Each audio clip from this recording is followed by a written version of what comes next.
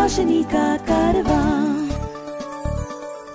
This podcast is brought to you by Cipla Foundation and Score Foundation. ये है रोशनी, रोशनी, रोशनी का कारवां. रोशनी.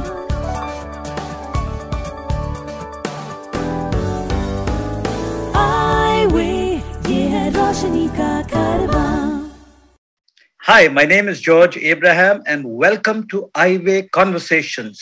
My guest today is Tiffany Brar, a young lady from Thiruvananthapuram.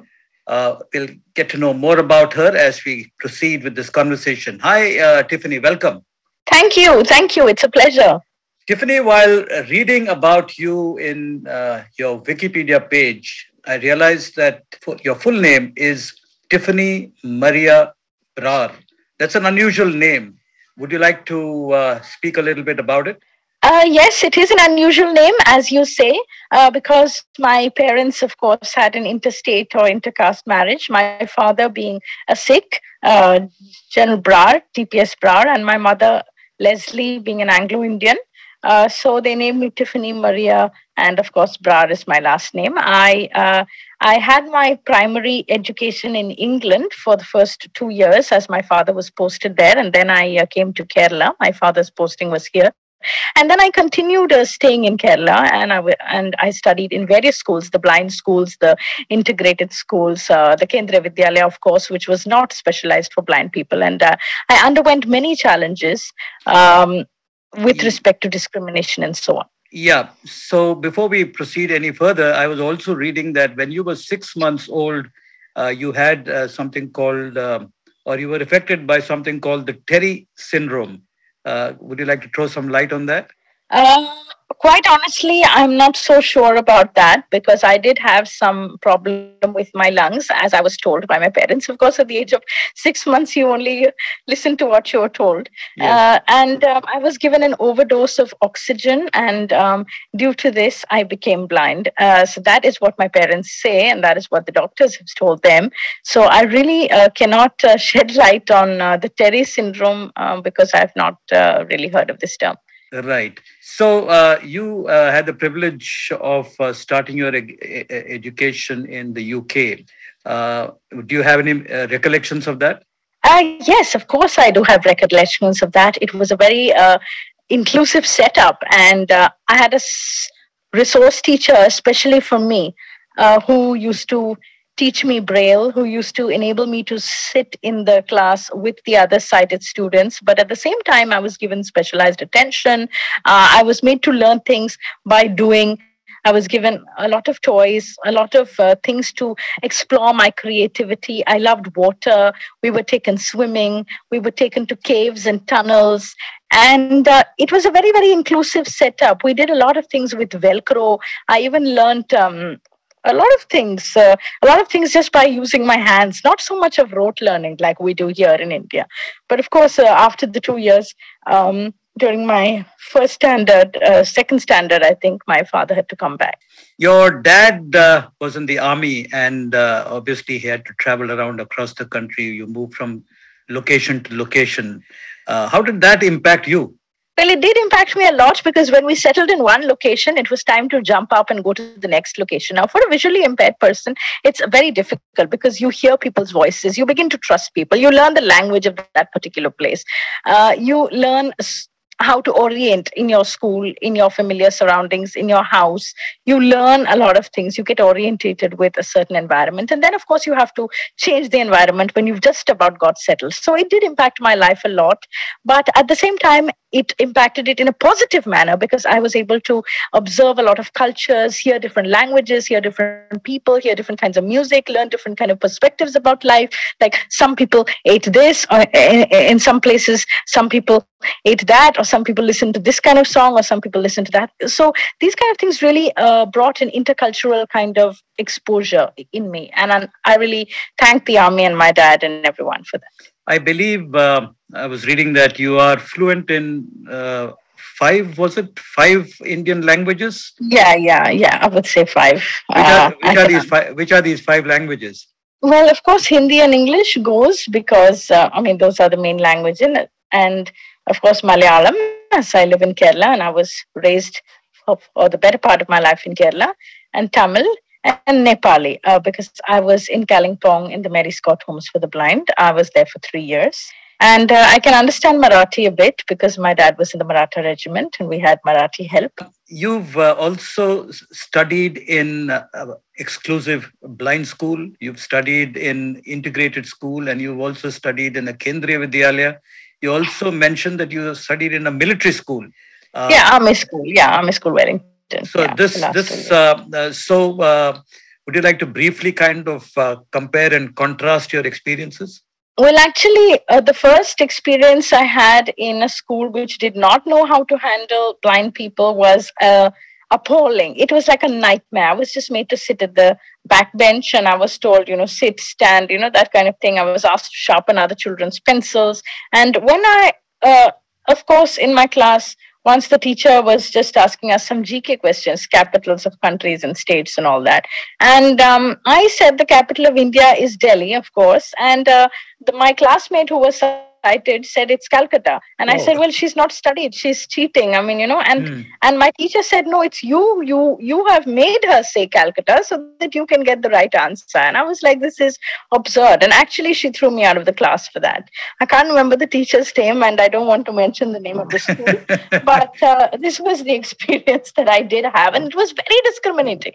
And then in most of the games period, I would hear my classmates shouting and throwing balls and doing this and whistling, and I was just made, acha beta aap idhar khade ho jao.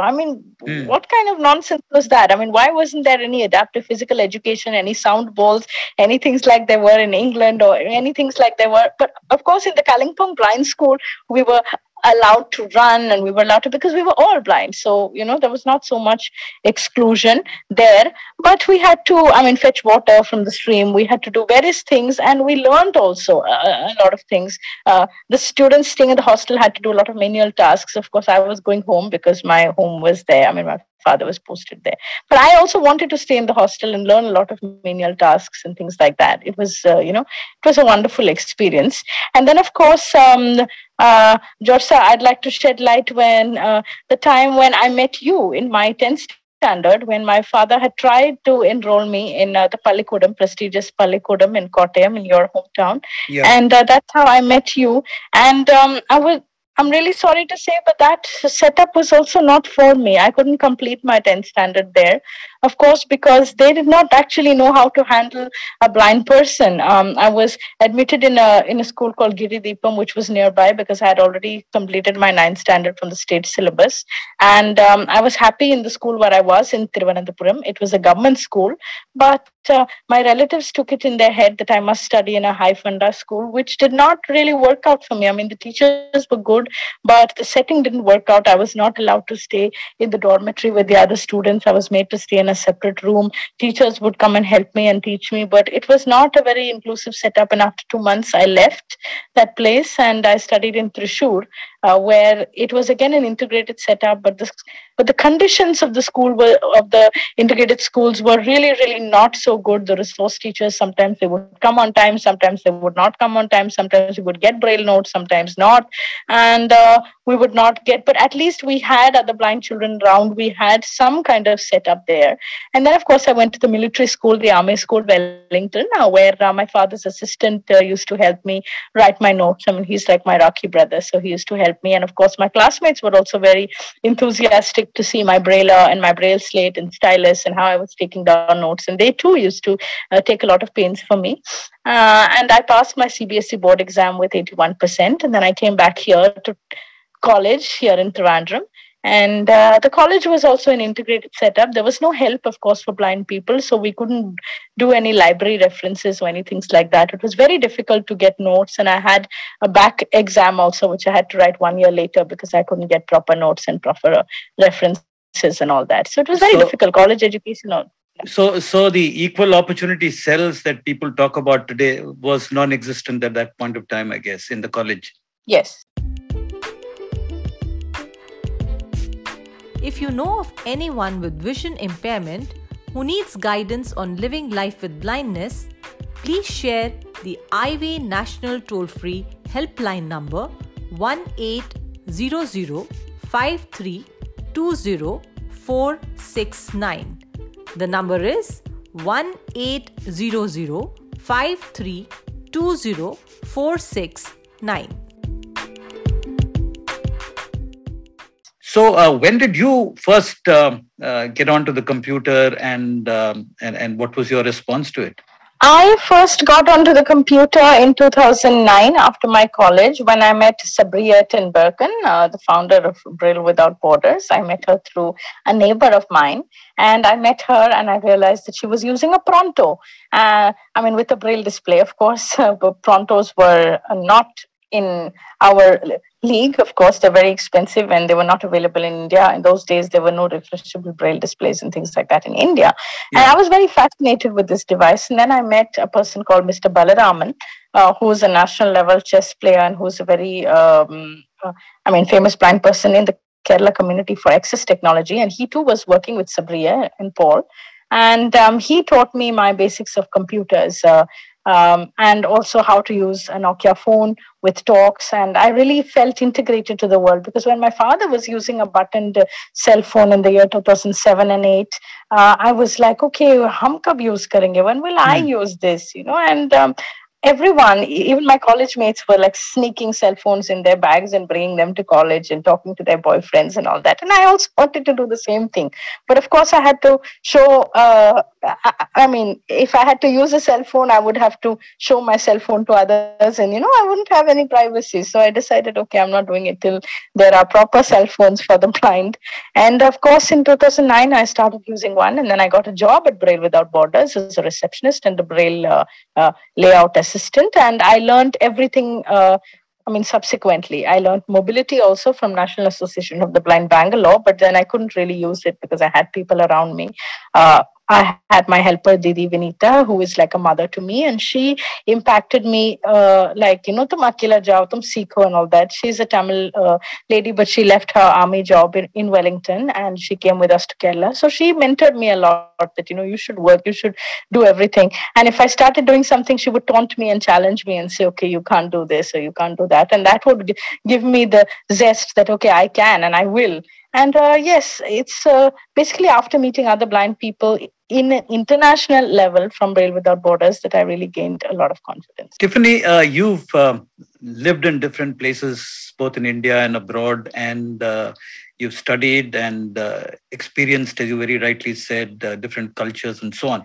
How easy or difficult was it for you to connect and make relationships with people your own age or people around you? It was very difficult because we were shifting and all that. So I couldn't make, it's only after my 10th standard that I could really make friends, and then, of course, I kept in touch with a few of my friends from school. And now, of course, there's social media and Facebook and things. So I found everyone and all that. But it was very difficult also being a blind person in a sighted setting, because I only got that blind school environment in Thrissur in my 10th and, of course, in Kalimpong. And but otherwise, I was in a lot of sighted settings. And of course, I was excluded a lot. So I couldn't make much connections until much later in life. And then, of course, my friends who worked in Braille Without Borders, the social entrepreneur students, participants who used to come and study social entrepreneurship there. I also did the course of social entrepreneurship. And I met a lot of people there. And then, of course, I used to go to the National Association of the Blind here in Trivandrum. I used to help with the Braille press there. And I started making friends, but it was very, very challenging because I could not gel with a lot of people because of my intercultural background also, and because of my neither belonging to the blind world or to the sighted world. You've started this organization called the Jyotirgamaya Foundation. What prompted you to do that? Well, I was running a pilot project in Braille Without Borders called a mobile blind school. And I was traveling to houses of blind people, training them in their houses at the eyes of their parents, in front of the very eyes of their parents. And we were like me and another colleague of mine who used to work with me there, Anish. We used to do this kind of work. And he, in fact, told me that, you can do better, don't just stick to this, try and do something different. And I met other blind people there who had started their own organizations, who had studied from Kantari. And I said, well, they're all starting their projects and I'm still here. And, why can't I also do something different? And why can't I start a residential training setup? So actually what we did is another volunteer from the National Service Scheme, Anish and myself and a few others, we went to conduct a camp in Cochin, and we conducted this camp in somebody's house.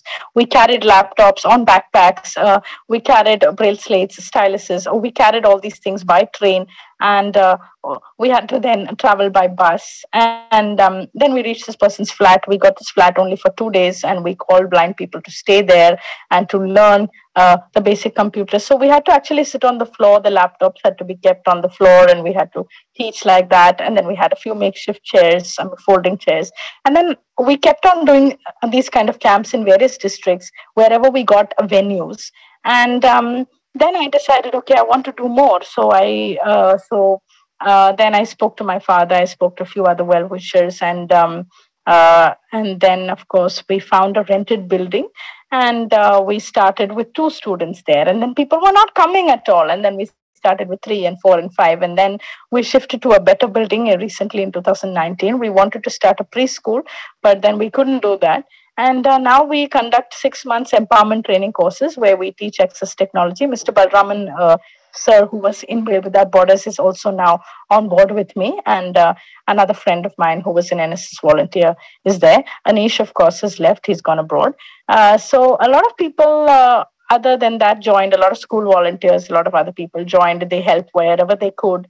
And we now have a 6 months training course where we teach basic and advanced computers like Notepad, Word, Excel, Internet, Gmail, sound editing, all these kind of things, Windows and Linux installation, and Android, Apple, all these things we teach with orientation mobility like they do in other organizations. But we give them a family atmosphere. We give them a fully fledged residential setup. We take the students on trips, adventure trips. I have a donor, Mr. Sundar, who always takes us to adventure places like Happy Land and for rope riding, rope climbing. And I also had a friend who came from Germany to India, Patrick Kaiser, and he introduced the concept of tandem cycling to our students. And I have also done paragliding and paragliding in Darjeeling and skydiving in Belgium when I had gone there for an internship of a European Union funded program called Strength Through Solidarity. So I'd gone there in 2016 and 17. To support our work with the blind and visually impaired, you can visit the donate page on our website www.scorefoundation.org.in. Please note www.scorefoundation.org.in. I was also reading that you've got many recognitions and many awards. But what stood out in my mind was the Holman Prize, which is, I think, given by the Lighthouse for the Blind in California. And I also had spoken to somebody else who had received this prize a few years ago. So I was interested in knowing, what did you get this Holman Prize for, and what is the challenge that you've taken on in the process? Well, the Holman Prize is a very prestigious prize, and I'm happy to be one of the first Indians to receive this Holman Prize. However, I received it at a very unfortunate time, at the time of the pandemic. I had proposed to conduct mobile school training in all the 4 states, Kerala, Karnataka, Andhra, and Tamil Nadu, for blind people, as I was doing earlier, Reaching the Unreached. It was a mobile blind school project. So I did solve part of the challenge. I did not complete the full project because of the pandemic and the lockdowns and the restrictions and the hygiene concept. So I could only stretch my training within Kerala and only to a very limited number of people. And then we enrolled them here in our residential setting. So what we were doing is I and another colleague of mine, we were traveling to other districts of Kerala, especially Calicut and Malappuram. And we were staying with these children, these students, youths basically from 18 to 35. And we were bringing them back to our center, talking to their parents, bringing them back to our center and giving them training here because we could not stay in their houses or stay in those areas due to lack of facilities, due to the pandemic, closed organizations. Other organizations that we had relied on to stay and for other things were closed. So, of course, and then we also did some food distribution, and I spoke with the Lighthouse people and they completely understood. Tiffany, what are your areas of interest? What is the kind of hobbies that you pursue when you're kind of saying, okay, let me put up my feet? So what are the kind of hobbies that you kind of pursue? Well, one is listening to a lot of podcasts of a lot of people, and that's why I do follow the iWay podcast. And of course, I also listen to a lot of audiobooks, a lot of women-centric books, because I also work for gender rights and gender activism also. And I'm also now pursuing a course in accessibility testing from Deakin University, so I do that work. I want to learn counseling as well, so I'm trying to do that. I'm trying to do a lot of things, but otherwise, mostly, of course, I'm teaching my students. I'm involved in government programs. I'm doing a lot of, so I don't really have much time to put my feet up. So what are your aspirations? Meaning, what is your vision? Say, where would you like to be vis-a-vis yourself and your work, say, 20 years down the line? Well, I really don't think about 20 years down the line, but I'll just give you a broad vision. I would like to see Kerala as an accessible state for people with disabilities, as it's one of the first states that really have a lot of organizations for people with disabilities, and it has also received a national award recently. So I would like to make Kerala more accessible through activism, through talking, through various government programs. I would like to bring a lot of blind people to the forefront, make them technologically empowered, enable them to remove the stigma that I can't use the white cane, I have inhibitions, to remove the inhibitions of at least my students. I'm sure I can't change the 15 million blind people all over India, but I can change a handful of them. And I cannot do everything, but I can do something, And I would like to do whatever I can, empower blind people. What we recently did is, just speaking a little bit out of the box, we had a 40-year-old lady from Alappuzha district, and she has just lost her eyesight, and she's also lost her husband tragically. And she just did not have any hope about life. So we brought her to our center. This is very recently. And she stayed here for 6 months. She learned how to use a smartphone. She started learning how to send WhatsApp messages and Telegram messages and listen to songs and devotionals on YouTube. And then she said, and she was not using the cane. She was using an umbrella to walk. And then we said, Suja, you have to use a cane. This is what we use as blind people. This is our identity. So then she started using it. We started teaching her mobility. Then she went home for her holidays. And then the day before she was supposed to come back after Christmas, she called me and she said, okay, I'm boarding a bus tomorrow. And please, tell me the directions. And I said, okay, from Alappuzha, you can board this bus. You'll reach Trivandrum, Tambanur main bus stand. You can get down and then we'll come and pick you up. But before we could pick her up or anything, she had got down at the central bus stand, and she had got an auto and she was asking directions to come to the center. So that's really, really something that I think I was really able to do during this time. Yeah, that's real transformation, I must say. And especially when a person is 40, it's Yes. older you get, it's difficult to make the change. Wonderful. And we have also transformed young boys who were totally uneducated, 27-year-old Vinod, who was from Karnagapalli, and Anish, who was from Trivandrum. They both wrote their 12th exam from Saksharata Mission, Open School of Kerala.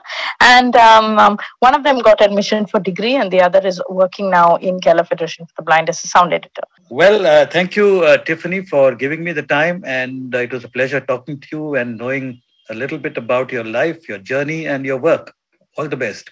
So I'd just like to add one thing. Thank you, George, sir. And I would like you to please spread the word about the Jyotirgamaya Meya Foundation. We do welcome students from other states, other blind people. We are able to give them a fully fledged 4 to 6 month training in computers, in mobility, in yoga. And we can also give them a lot of outdoor experiences, a fully fledged family atmosphere, a new atmosphere of Kerala. Our website is jyotirgamayaindia.org. And if anyone does want my contact, of course, it's 90370 This is our office number. We are in Trivandrum. And if anyone wants to come and study or learn or just visit our organization in Trivandrum, you're always welcome. Thank you. Highway, ये है रोशनी का कारवां. This podcast was brought to you by Cipla Foundation and Score Foundation. ये है रोशनी, रोशनी, रोशनी का कारवां, रोशनी.